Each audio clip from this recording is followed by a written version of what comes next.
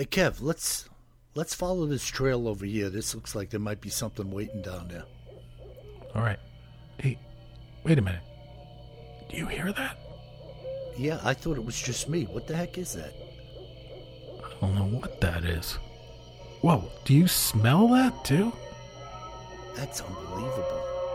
Hey, look. What the? Hey, look, those branches are moving over there. What the heck is that? Holy cow, is that what I think it is? Look at that thing. Oh my God.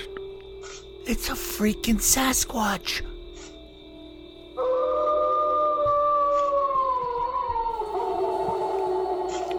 Welcome to the Bigfoot Terror in the Woods Sightings and Encounters podcast. I am your host, W.J. Sheehan.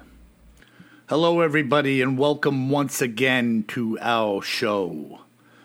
My name is W.J. Sheehan, author of the series Bigfoot Terror in the Woods Sightings and Encounters, 9 volumes available in paperback and ebook at Amazon.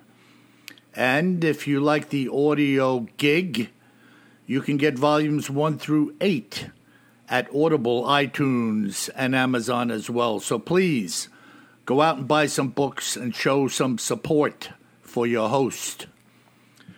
And now, without any further ado, may I introduce you to my brother and co-host, KJ Sheehan. Kev, how are you? I'm doing all right, Bill. How about you? Fantastic, man. Have you been catching any of the Winter Olympics? Only a little bit. I was traveling this week. I was down in Florida on business looking for skunk apes, but I didn't see any. I love the Winter Olympics, some of the games that they play. But I want to give a big shout out to our listeners in Michigan, and in particular, the Upper Peninsula. A fella named Nick Baumgartner and his partner Lindsay Jacobellis won gold in the snowboarding snowcross event yesterday. Oh, I haven't even seen the snowboarding snowcross, so that's got to be a new event, right? Yeah, it's like a motocross on snowboards. Nice. And is that like the team event where they're kind of going down at the same time, slamming into one another and stuff? Well, they can get knocked into each other. I mean, it's close quarter combat at times, you know. Okay, I have seen that. Yeah. But now they had Lindsay Jacobellis won gold in the women's. Nick did well enough to place in this second round as a team member with Lindsay, and both of them won gold both individually and as a pair in the team event. And you know, what I love about the Olympics is that Nick is 40 years old. And as a matter of fact, Shaun White, who basically created the half-pipe snowboard event and all the stunting on their snowboards, he's like 80 now, right? Yeah. Actually, this was his last Olympics. He actually had a damn good chance of getting on the podium, but he hit the rim of a half pipe on his last run. At 35 years old, he's done, but he was teary-eyed and everything. But he's a class act. Yeah, he's a good guy, and all of the young guys lined up to, shake hands with him and high-five him, knowing this was his last Olympics and an appreciation for what he had done. Obviously, they're following in his footsteps. He started the whole thing, Yeah. So it's pretty cool that it's not only for the young ones, but like I said, Nick Baumgartner and Upa from the Upper Peninsula. I was going to say, Bill, hopefully one of them was wearing a official Dogman hat from the Michigan Upper Peninsula. I'll tell you what, Nick had a pretty heavy Dogman beard going on. There you go. Well, when in Rome. I didn't see any fangs protruding, though, but he might have been hiding. Maybe like some big furry boot covers with claws on the front. That would actually be cool. going to have to look into those for my snowboarding boots. And I'll tell you what, I think I mentioned to you, I picked up a really cool track, Bigfoot track from the North American Bigfoot Museum. Oh, a print. A print, yeah. Casting or whatever? Casting. Kudos to Cliff Barrickman over there setting that place up, and show some support for these people, folks. Go on their website and buy something from them just to help them do what they do. What a great cast. And the background behind it was that it was given to him from a retired cop who had collected a lot of Bigfoot stuff, and he got it from a couple that was hiking in Washington, Oregon area, and was kind of clearing out some of his stuff and gave it to Cliff. Cool. What a cool track, man. Like 15 inches long, maybe 7 or 8 inches behind the toes by the ball of the foot. Nice. Just to have it in my hands. I mean, it's just cool stuff. Very cool. Yeah, so interesting, really interesting. Anyways, so what do you have for the cryptids in the news and other oddities segment today?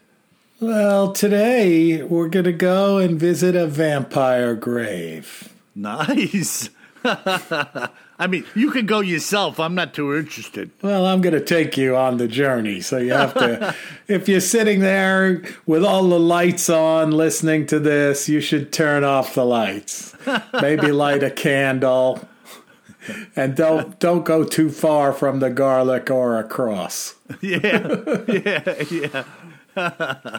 Well, but this is a pretty cool story that was written in 2014 by Rachel Newer. Okay. And the title is "Vampire Grave in Bulgaria Holds a Skeleton with a Stake Through Its Heart." Wow. Yeah, super cool. And there's a great picture of this skeleton with the iron stake through where its heart would be that I will put up on our website, BigfootTerraInwoods.com, under episode 137. So check that out, folks. It's pretty cool. All right. So recently, when this was written in 2014, some archaeologists in Bulgaria, which of course I've heard of Bulgaria, Bill, but it is one of the countries over there in the east that I haven't been to yet, one of the few. And so I had to look it up again to see where it was. So I'll tell you guys about that. And I apologize if any of you Bulgarians are out there, but it's south of Romania. So, that's where Transylvania is, of course. Yes. So it borders Romania to the north, east of Serbia, north of Greece, and on its east coast is the Black Sea. So it's kind of a cool location. Yeah. And these archaeologists, they uncovered a 13th century skeleton in a coffin, of course, that was staked right through the heart with an iron stake. Jeez. And they think this vampire, and the little village is called Purpuracon. Okay. And it's in an ancient city of the Thracian people lived back in the 5th century BC. Wow. So it's interesting. A lot of people over in that region had weird suspicions about different things, and in particular vampires. You could just, it was like the witch trials in Salem. You could just be accused of being a vampire. And we're going to talk about it too, because there were some sicknesses back then that were very common, and some of them are around today, but a couple of them are wiped out for humans. And the theory is that you could have some of these sicknesses, and that might make people think you're a vampire. And then there's some crazy stuff too that you might have, which we'll talk about, like if you're missing a finger or have a deformed finger or missing a toe, somehow you were a vampire. Great. Yeah. So.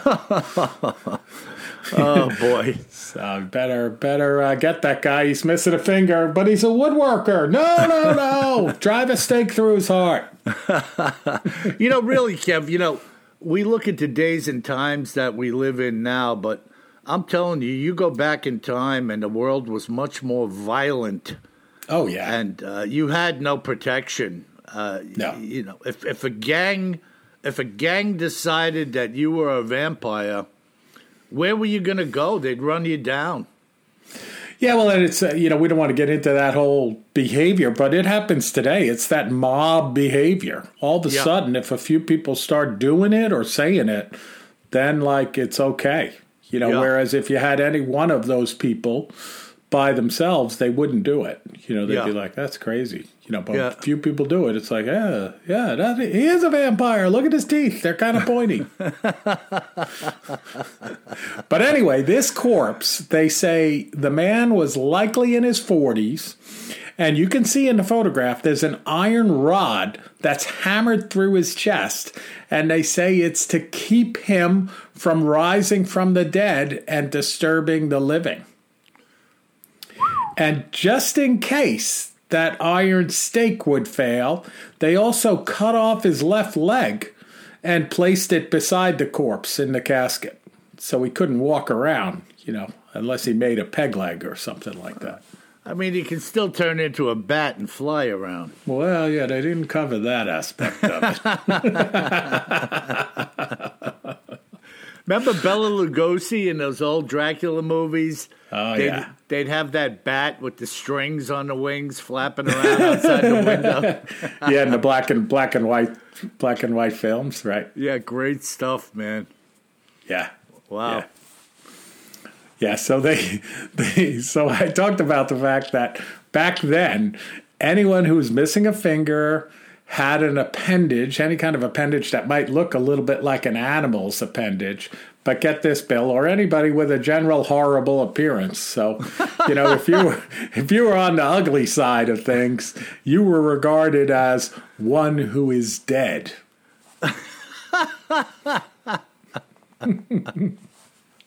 Yeah, talk about ugly. How about that guy that played the part of Nosferatu? You can't get any uglier than that little bastard. I don't know if that was makeup or real, but he had one part and one part only in the cinema industry. So in addition to driving an iron stake through their heart to keep them from moving around, cutting their legs off so they couldn't walk around, again, didn't cover the flying bat part of it. Also, fire could kill these creatures if you saw them out walking at night. And get this, Bill, I never saw this before, but it was believed that people who were born on a Saturday were thought to be very good and have almost a special gift of being a vampire hunter. Ah. Well, I don't know. I don't know what day of the week I was born on. Do you? I know. I didn't have a chance to look it up, but I'm going to go on the old internet and backtrack to my birth date and see if I was born on a Saturday. Maybe I've been doing the wrong job my whole life. Yeah, you could find a little side gig as a vampire. Could be a little side gig or even a retirement gig. I can't wait to change my LinkedIn profile to vampire hunter. Yeah, you make up some little business cards. KJ Sheehan, vampire hunter. Yeah, and then on the resume, born on a Saturday. What else do you have to know? Now listen, if you were born on a Saturday and born on the bayou, then you could be a Rougarou hunter and a vampire hunter. I was going to say, I might be riding a Rougarou hunting the vampires. So they say that around this same region, archaeologists have unearthed over 100 graves in which the remains have been pinned down into the grave with these iron stakes. Wow. So definitely some hysteria going on back then. Yeah. Chasing the vampire. Isn't it hard to believe? Hey, just strange goings on, Vlad the Impaler, vampire hunters, the stuff that was going on and that people had to deal with, depending on who you ran into. Imagine being a stranger, and you're trying to find a new home or a place to live, and you've hiked over hill and dale with your horse, and you enter into this town. Remember the movie, Kev, American Werewolf in London? Oh, it's one of my favorites. Okay, so when the guys entered into that slaughtered lamb. Yeah, when they walked into the slaughtered lamb and everybody was kind of eyeballing them and antisocial, I'm getting that kind of vibe, You're not welcome here. Yeah. You can't send them out there on a full moon. Yeah. It's unbelievable, but those kind of things were a reality. Yeah. In those days, you walked into a town and they were like, "What are you doing here?" Yeah. What do you want? Not welcome. Right. Move on. Yes. Wow. Could have something to eat. So I mentioned that there were some scientific reasons whereby people looking back in time believe people could have been mistaken for what legend said was a vampire. So not just missing a digit or being a little homely. But so one of them was the disease rabies. So back then, humans would get rabies. Of course, we've pretty much wiped that out by vaccinating our pets and having all of the animal control groups and stuff like that. That if you see a wild raccoon that has rabies or whatever, somebody will come out and take care of it if you don't take care of it. But people used to get rabies, and when people got rabies back then, they say they were very aggressive, of course, erratic and crazy, right? Because it would attack their brain, and they could also be driven to bite people. Wow. Yeah, pretty interesting, right? You turned into a raccoon? It's called the vampire, Bill.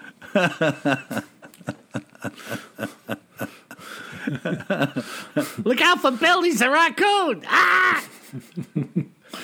Yeah, and there's another disorder not related to rabies called porphyria. And porphyria is characterized by extreme sensitivity to sunlight. And not only are you very sensitive to sunlight, you can get you can have blisters form very quickly on exposed skin, usually on your hands, arms, or face if you go out in the sun. And then you also have very fragile and very thin skin, and almost transparent skin. Yep. And then lastly, you can... Oh, go ahead. I was just going to say, you can imagine the effect that would have on some people who were given to, strange thoughts, like, hey, did you notice what's going on with Kevin? His skin is notice thin. we keep asking Bill to come over in the evening, and he won't come out of his house. Yeah. He's got blisters in the daytime. all over him. I'm sorry, I got that mixed up. We keep asking Bill to go out to lunch with us at the pub, and he never comes out. We know he's in there. He won't come out anytime during the day. And he does have that weird transparent skin. Yeah. And the one time he did come out, remember, he was like, ah! And he's getting these blisters on his body. I'd say he's a vampire. Yeah. And he tried to bite me.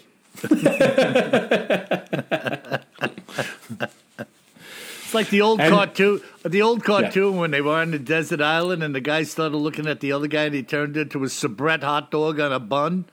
Remember that? He started chasing him around to eat him. Well, and the last one, and although the prior two are pretty interesting, there's a story that goes along with this one. It's related to tuberculosis. All right. And back in the 19th century, here in the United States, Rhode Island was considered to be the vampire capital of America. No kidding. Yeah, yeah. And back then, it turns out a lot of people also had tuberculosis. Now, back then, they called this disease consumption. Yeah. I don't know if you've heard that, Bill. I've heard that, of course. Yeah. And basically, tuberculosis, of course, attacks the lungs. It's highly contagious. Back then, there was no cure for it. And kind of some weird treatments, where they basically lock everybody up that had tuberculosis. But early on, at this time in the 1700s, I don't even think they knew what it was, so they just knew it was this weird thing. And this consumption disease, and part of why it had this name, was that it seemed like people were having the life sucked out of them. And some people believed that this was happening due to a supernatural creature, right? Because you would basically lose a tremendous amount of weight, become physically weak, get pale, have fevers, hallucinations, and then you could also cough up blood. So, I don't know. I saw him, he was acting crazy, and then he had blood dripping out of the sides of his mouth. Yeah, just horrific. You can see how that would go, right? Yeah, no doubt, especially with the unlearned, Oh, no doubt about it. So there's a story that goes along with this of Mercy Brown in Exeter, Rhode Island. Okay, so Mercy Brown died of tuberculosis in 1892. And in the weeks after her death, her brother began suffering the symptoms of tuberculosis. And of course, they didn't know what tuberculosis was, though, right? That they didn't say you have tuberculosis, and maybe they didn't even say you had consumption back then. Like, they just knew she was sick and she died, and then all of a sudden her brothers acting the same way and looking the same way. Yeah. So about 2 months go by after Mercy died, and the people of Exeter dug up her body, as well as those of her dead mother and dead sister, who also died of tuberculosis a few years earlier. And they said, basically, because so many people in the same family have died of this disease, the townspeople suspected a vampire was at work. Boy, boy. Is this crazy or what? This is in 1892 in Rhode Island. Yeah, not that long ago. Not that long ago. Hey, let's dig up the whole family's graves. Bill, you got a shovel? Boy. Crazy. So get this, and it gets crazier. Excuse me. When they found Mercy's body to be more intact than those of her relatives. Okay, wait a minute. Her relatives died a few years earlier. Mm-hmm. She died a few months ago. Her body was more intact. There must be something wrong. Gotta be. What else could it be? So what conclusion did they come to, Bill? She's a vampire! She's a vampire! They removed the heart, burned the heart, and fed the ashes to Edwin. And guess what? Edwin died of tuberculosis. But of course, he had tuberculosis before they fed him the ashes of the heart. Unbelievable. 1692. 1892. I'm sorry, 1892. I can't talk today. I apologize. No, that's okay. I'm following you. Wow. Yeah. Thank goodness you're following me. Yeah, and you're talking about, that was 4 years after the Statue of Liberty was delivered to New York Harbor. Could be. So, sounds right. It's absolutely bizarre that these things are still going on. What, 130 years ago? Yeah, in New England, you know, one of the first areas settled. So it wasn't like even the Wild West or anything. Right. Man, it's just unbelievable. So that's our little glimpse into a vampire grave. But folks, check out the photo too. It's definitely worth the trip to BigfootTerrorInTheWoods.com. Again, under episode 137, you'll scroll down and you'll see the photograph. Incredible, Kev. That was pretty interesting exegesis going back from Romania, Bulgaria, forward to Rhode Island. in the world of vampires, man. Jeez. So it wasn't limited. It wasn't limited to any particular area. This phenomena or this suspicion was going on in many different locations over quite a period of time. The idea of vampirism going on, you know? Yeah. I mean, Eastern Europe definitely was a hotbed early on, for sure. Mm-hmm. And then, I'm sure people that came over from Europe into the New World, so to speak, brought those superstitions with them. Yeah, incredible. Really incredible. Good job with that, Kev. Very, very interesting and informative. And, speaking of interesting and informative, I have an account here. And what I like about some of these accounts, guys, from listening to me and Kevin, I like the details, and I like when people are, really informative. And this one here is like a history lesson that brings us into a Bigfoot encounter. So stay with me on this and kind of enjoy the ride, because to me it's really interesting. It was brought to my attention by a fellow named Stephen Casale, a resident, Kev, dig this, Raleigh-Durham, North Carolina. Hey, I know Raleigh-Durham. Yeah. And this is his account in his own words. My friend Lance and I are avid United States history buffs with a special focus on military history. So we felt compelled to walk some sections of the Overland Mountain Victory Trail. Now, guys, before I continue, anybody has any other information about this Overland Mountain Victory Trail area, give us a shout at BigfootTerrorInTheWoods.com and let me know what you know. Now, it's not my intent to give you some grandiose history lesson, but since most are unfamiliar with the trail, I will give you a very brief introduction to its history. The trail runs from Virginia to South Carolina.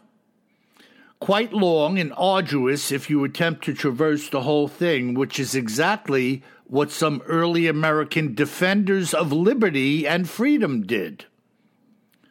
We owe a lot to those brave individuals. Most of the pudgy Americans of today couldn't even attempt it. I like this guy already. In 1780, during the heat of the American Revolution, a British colonel named Patrick Ferguson sent a military messenger to a group located in the region of Tennessee and the western part of North Carolina known as the Backwater Men. His message was a simple one. You must cease in your opposition to the British Army and lay down your arms immediately. If they refuse to do so, he said the following: I will march with my army over the mountains, hang your leadership, and I will lay your country to waste with fire and the sword. Well, Ferguson never got the chance to march through the mountains after them, because the following month, Ferguson was killed at Kings Mountain by the very same backwater men that he had threatened the month before. So much for Ferguson. Now, let me break for a moment to tell you something. These backwater boys were tough, and this trail is by no means a walk in the park. They also weren't wearing bean hiking boots and down jackets.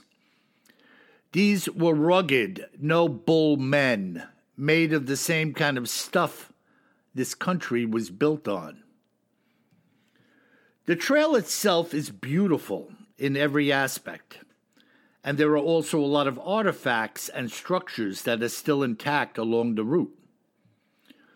Part of the old trail in Altipas, North Carolina, was the location of a mountain pass through the Blue Ridge Mountains, used during colonial times. There we found ourselves passing through a mature apple orchard, which had its apples ripened in all of their glorious splendor upon our arrival. We were making no noise when we entered the orchard. The trees were planted in and surrounded by lush green grass growing in soft soil. Our entrance into the orchard was as quiet as it could have possibly been. While we were sitting for a few minutes munching on some of the apples, we noticed something dark moving, maybe 150 or 200 feet away from us in the orchard. Because of all the trees, we could only see flashes of whatever it was. My immediate thought was that we were looking at a black bear, but that would be swiftly proven to be incorrect. Just a few minutes later, we realized we were not only seeing that we were only seeing the lower legs of this creature. Not only were they black and covered in hair, but they were exceptionally large in girth. This creature was standing on one foot and extending its other leg backwards for what appeared to be balance, which allowed us to see the soles of the feet. These feet looked like the bottom of a deerskin moccasin with black fur trim. It was not the foot of a black bear. It was plus size, and I mean really big. Even at the distance we were looking, it seemed like a snowshoe. Additionally, black bears generally don't walk on their hind legs or balance on one leg. This thing really had our attention now, but it was only a moment before the legs disappeared from view. We were waiting quietly and patiently for its return when this creature suddenly came back into our view, walking on two legs between a couple of apple trees. In that brief moment, we knew it was a Bigfoot, picking and eating apples in a daylight orchard. I started to tremble, and my heart was racing a mile a minute. The creature was totally preoccupied with the feast at hand. I don't believe it saw us, but we sure did see it. Judging by the heights of the surrounding trees, it must have been 9 or 10 feet tall and massive. With one of its arms extended and a slight lean to its torso, it was able to reach into the center of a fairly large tree, which to me meant that its arms had to have been 6 or 7 feet long. The length of its body extended its reach even further. At one point, it must have knocked down or dropped something that it wanted, because it grunted in a way that almost sounded frustrated. It stayed in a small area of 6 to 8 trees for quite a while before it disappeared. We waited and waited, but it didn't return, and we hadn't seen where it had gone. Quite a while later, we found out that this was a public orchard, and I couldn't help thinking about someone with a family running across this thing while picking apples. Now, I had asked Steve to elaborate on the creature if possible, and this is what he said. I briefly caught a glimpse of the face as it turned from one branch to another. It was very weathered and wrinkly looking. The skin was dark, and its nose was broad and flat to the face. I would say the face was 50% covered with hair as well. The base of its foot looked like a giant piece of leather, like the finish on a really well-used leather basketball that you might find lying in the street. It had to have been all of 1,500 pounds, with its forearms looking like my thighs, and I weigh about 235. I can't understand how this thing walks around picking apples unseen. How does this happen? We weren't exactly in the middle of nowhere when we saw it, and this was during a beautiful sunny afternoon. You can't make this up. I mean, I wish I could embellish it and tell you that we were stranded in a cabin in snowy mountains, and this abominable Bigfoot creature tried to trash the cabin and kill everyone. But such was not the case with this encounter. So there you have it. Make sure you leave some apples for the Bigfoot. What do you think of that, Kev? I'll tell you what, Bill. If they're not next to a stream or a river, they're in an apple orchard. Yeah. Right? I mean, we have a lot of accounts of Bigfoots hanging out in apple orchards. And why not, Kev, right? Free food. Hey, I love apples. Maybe I'm part Bigfoot. Yeah. I mean, I've seen deer. I was coming out of Connecticut Park one evening, time having run out on my trout fishing, and I walked up on a herd of deer back in the woods.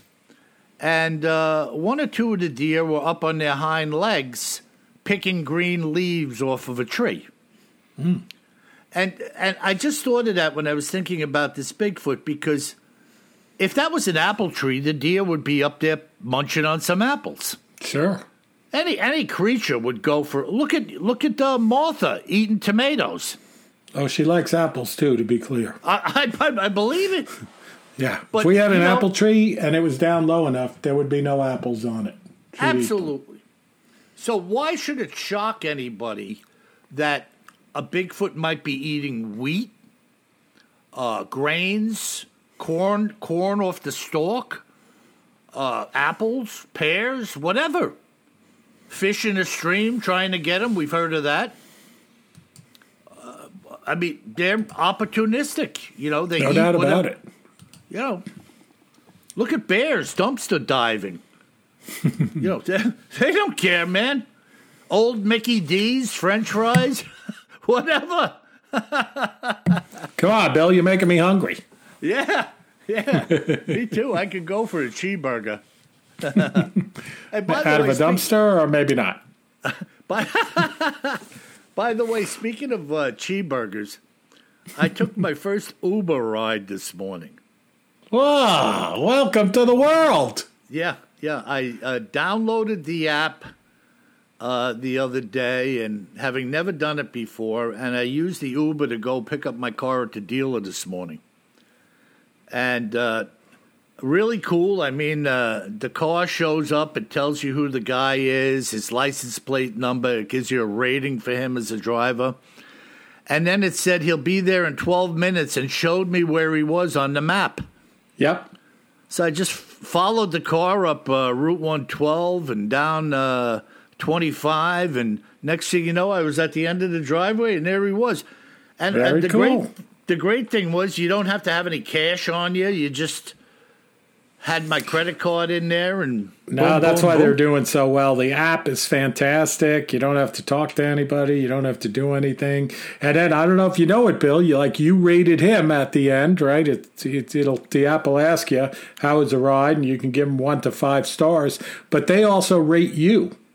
So that determines, how many folks, how fast they come to pick you up. Oh, okay. So they say I think is super cool. Great customer, you know? Yeah. So if you're a jerk, you get 1 star from the driver. And if you get a bunch of 1 stars, guess what? It's going to take a while for them to pick you up. Yeah. Until somebody they just decides they're going to take a shot and go over there. Yeah. But I also, back to the Bigfoot, I like the description was very typical of what we've heard in the past, right? With how did he describe the bottoms of the feet? Well, he said originally that they look like the sole of a moccasin with fur on the outside. Right. I've heard that before. And then the broad, flat nose, dark, deep-set eyes. Very typical description. Yeah, and tall. Yeah. I mean, they were estimating, he said this was a mature orchard. Yeah. So, I guess at some point orchards are trimmed, but who knows if anybody was really taking care of this place? The grass was long. Yeah. But, hey, the trees are going to grow apples whether somebody takes care of them or not. It's just that's nature. For sure. That's for sure. But how about reaching and leaning into the tree, like it was picking its favorite apple that it saw, There it is. I've been waiting for you. You look ready to eat today. I mean, it's just amazing to me. And his observation that, we weren't in this dreary landscape locked in a cabin being attacked somewhere in the middle of nowhere. This was broad daylight and a sunny afternoon. Yep. And he's making the observation that, hey, can you imagine some people walking in here with their kids, grabbing some apples, and this thing's in there? Yep. Freaky, man. I don't know. Yep. But so much for traveling around looking for Bigfoot at night with infrared and flashlights. Weird thing, right, Kev? It's a strange phenomenon, the Bigfoot creature.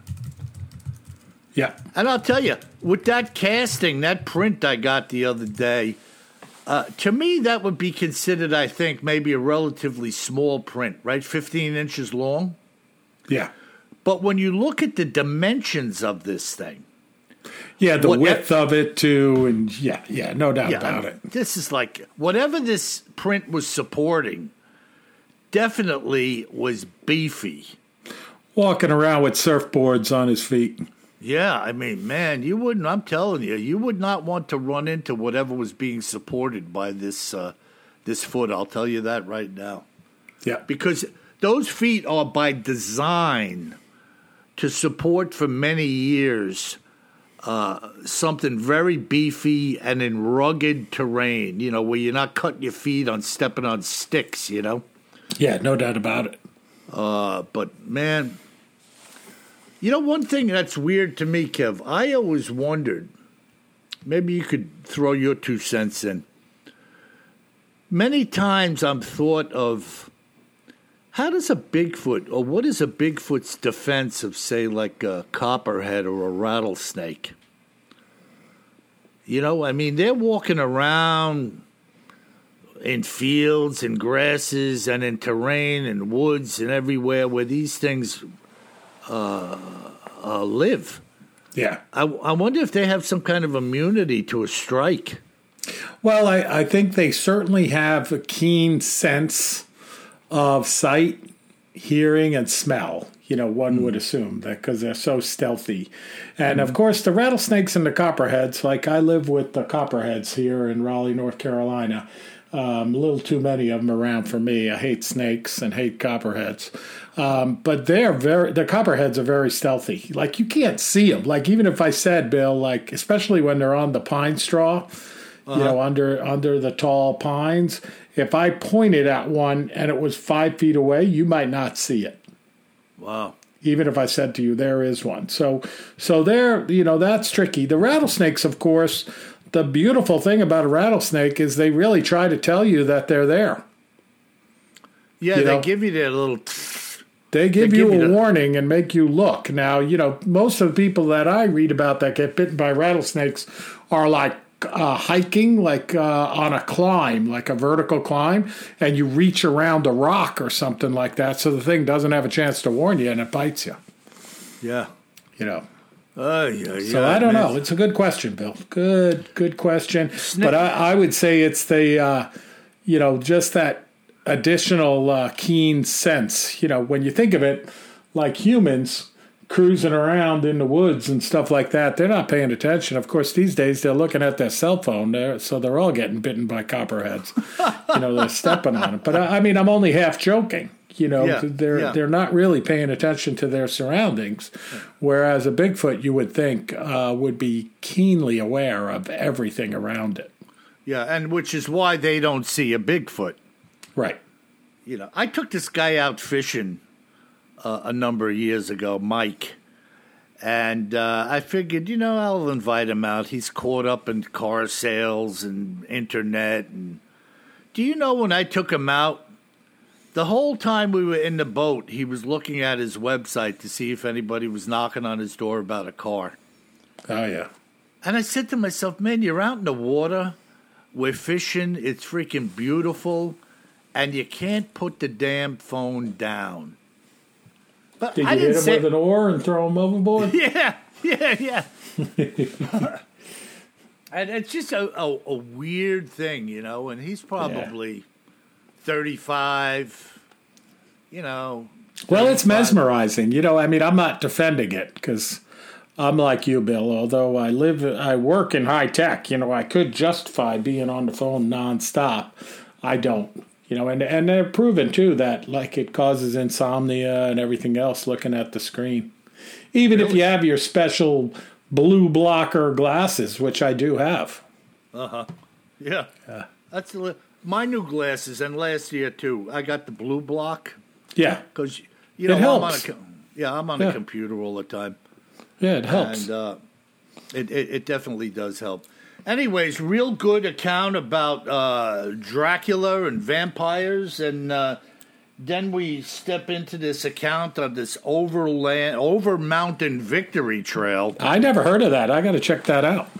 Yeah, and how about it going from, what did he say, Virginia to South Carolina or something? That's a long trail. Yeah. Very cool. And I also like that these good old boys got the jump on the British officer who was threatening them. No doubt about it. Yeah, that was cool. Yeah, you're going to threaten us? Very cool. All right, we got some good listener mail too, Bill. So our first one comes in from our friend Michelle in New York. And I like Michelle. She writes in a lot, but I got a little bone to pick with you, Michelle. You wrote, "Hi, Bill."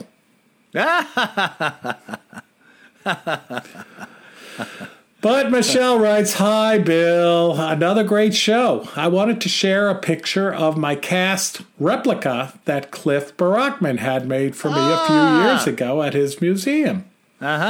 It's a copy of the Elkins Creek cast out of the rural Georgia swamps. Very creepy story of a Sasquatch who is terrorizing an elderly couple, whispering their dog's name, hitting their home, throwing things in trees. Just crazy happenings." Yeah. The footprint was cast by a local sheriff, James Aiken, who was called repeatedly to help them. He's written a book and told the terrifying story on a few podcasts. Stay well and safe, Michelle from New York. Yeah, unbelievable, man. I was just talking to somebody on the phone yesterday, Kev, who's had some Bigfoot activity on a couple of occasions. And on this property, this camp, as he calls it, which is a cabin on some property upstate New York, he said his brother was coming up the driveway at night. And they had a gate on this road, not really a driveway, but the road coming in. And he said, when are you guys down by the gate? And they said no. And he said, I heard a woman's voice say hello to me. Ooh. And so we started talking about the apparent ability. Now, we don't know what that woman's voice is. I mean, admittedly so, he didn't know. I don't know. But I started telling him about the sounds of car doors slamming in the middle of nowhere in the woods. Yeah. Odd sounds. And he spoke about a howl he heard that kind of started off like an animal of some kind, and then he described it as attempting to break into speaking. So that was kind of weird, but what a description, huh? Yeah. Starts off like an animal, and then he said it sounded like it was trying to break into some kind of speak. So who knows, Kev? Very mysterious, you know? Different stuff for sure. So, and hello to Michelle. Good to hear from Michelle. Yeah, Michelle, just don't forget about the other guy, all right? Yeah, you know him, KJ. If you want a sure way to not have your letter read, just saying. I'm not saying, but I'm just saying. Just kidding, Michelle. Katrina from West Virginia writes in. And she gave us a link, Bill. I don't know if you got a chance to look at it, of a Bigfoot sighting in West Virginia. So she didn't actually see it, but she came across this link of a Bigfoot sighting back in 2021, so not that long ago, along the West Virginia New River Gorge. And I checked out the pictures, a couple of pictures. I'm not sure, but I'd love if there was some video to go along with it, of course. Yeah, and of course, here we are, Kev, right? What can we say? We're looking at a picture like a non-believer. Right. And just saying, well, I don't know. And that's where we're at with this thing, right? Yep. There's always a layer. Some of them are so obvious to me that they're fake. But others, you're on the fence, you know, and that's why it's all so difficult. Yep. Because we're all casting judgment, right? What do? We look at something and say, come on. But we are casting judgment on something that may have well been extremely legit, but because we don't like the picture or it doesn't talk to us enough, we kind of bow out, you know? Yep. It's a strange phenomena, you know? Yep, no doubt about it. But, I'm not, she asked, hey, what do you think? I'm not sure. You know, I'd have to see a little bit more to really call it one way or the other. Right, you know. I mean, it's in the daytime. It's standing in the woods, you know, like next to a tree, kind of peeking out from a tree, you know. Fits the bill. I want to see 19 minutes of uninterrupted footage. High-def 4K video with sound. Maybe an interview sound with the hairy beast where he's trying to break into English but speaking like a Russian gibberish. Yeah, I'd like to talk to him myself. If that could be arranged, we'll be there. All right, and our last letter is pretty darn interesting as well, and this comes in from William. William doesn't say where he's from, but he writes, hey, WJ and KJ, I've enjoyed the Bigfoot sightings you've shared from Teddy Roosevelt and Davy Crockett. I just ran across this one from Daniel Boone and thought I'd share it with you, which, William, I hadn't heard about this one, and it's super cool. I think we're going to do a whole episode on it. Okay. But I'll talk a little bit about it here. Now, did you see this email, Bill? I do, Kevin. I think it's worth a cryptids in the news and other oddities. Exactly. Because it is extensive. Yeah, when I first saw it, I'm glancing through it, and I'm like, oh, Daniel Boone, we did that one. I was like, oh, no, we did Davy Crockett, not Daniel Boone. That's right. As he pointed out. So, this comes out of a book written about Daniel Boone and his exploits, which was a 1992 biography by John Mac Faragher. Sorry, John, if I'm pronouncing your name wrong, but I think it's John Mac Faragher, called Daniel Boone, The Life and Legend of an American Pioneer. And in that book, the author claims that Boone said that he killed a 10-foot hairy giant that he called a Yahoo. Yeah. Yeah. I think down south, some of these backwater boys still call that creature a Yahoo.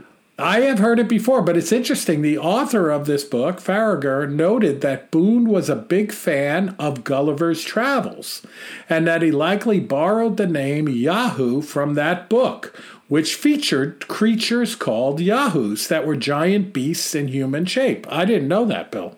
Huh, me I haven't read Gulliver's Travel in 100 years, so I didn't know that. So we got to check that out as well.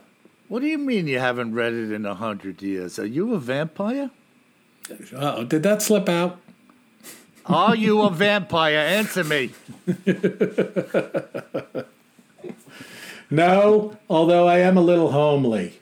But I do have all of my digits intact, at least as of today. Do you have blisters on your fingers? Did you dress her up as a witch? Maybe the wart. Does she float? And the nose. Well, that's it this week, Bill. We did a great job with the Bulgarian vampire grave and the Bigfoot sighting in western North Carolina. And folks, I want to give you a special thanks. You have been listening to my requests, and you've been giving us some stellar 5-star reviews. And if you haven't given us one, please give us one right now on your favorite podcast player. And those 5-star reviews are critical for us to attract new listeners, and the new listeners allow us to stay on schedule and continue to improve the quality of the podcast. And Lord knows there's still room for improvement. Yeah.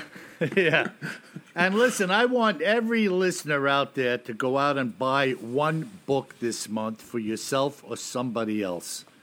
Go out there, show some support. There's 9 volumes. There's audio books. So give it a shot. Help us out. And remember, if you find yourself strolling along on the Over Mountain Victory Trail, somewhere between Virginia and South Carolina, based on today's account, I would strongly suggest that you always carry more gun than you think you're gonna need. Sleep tight.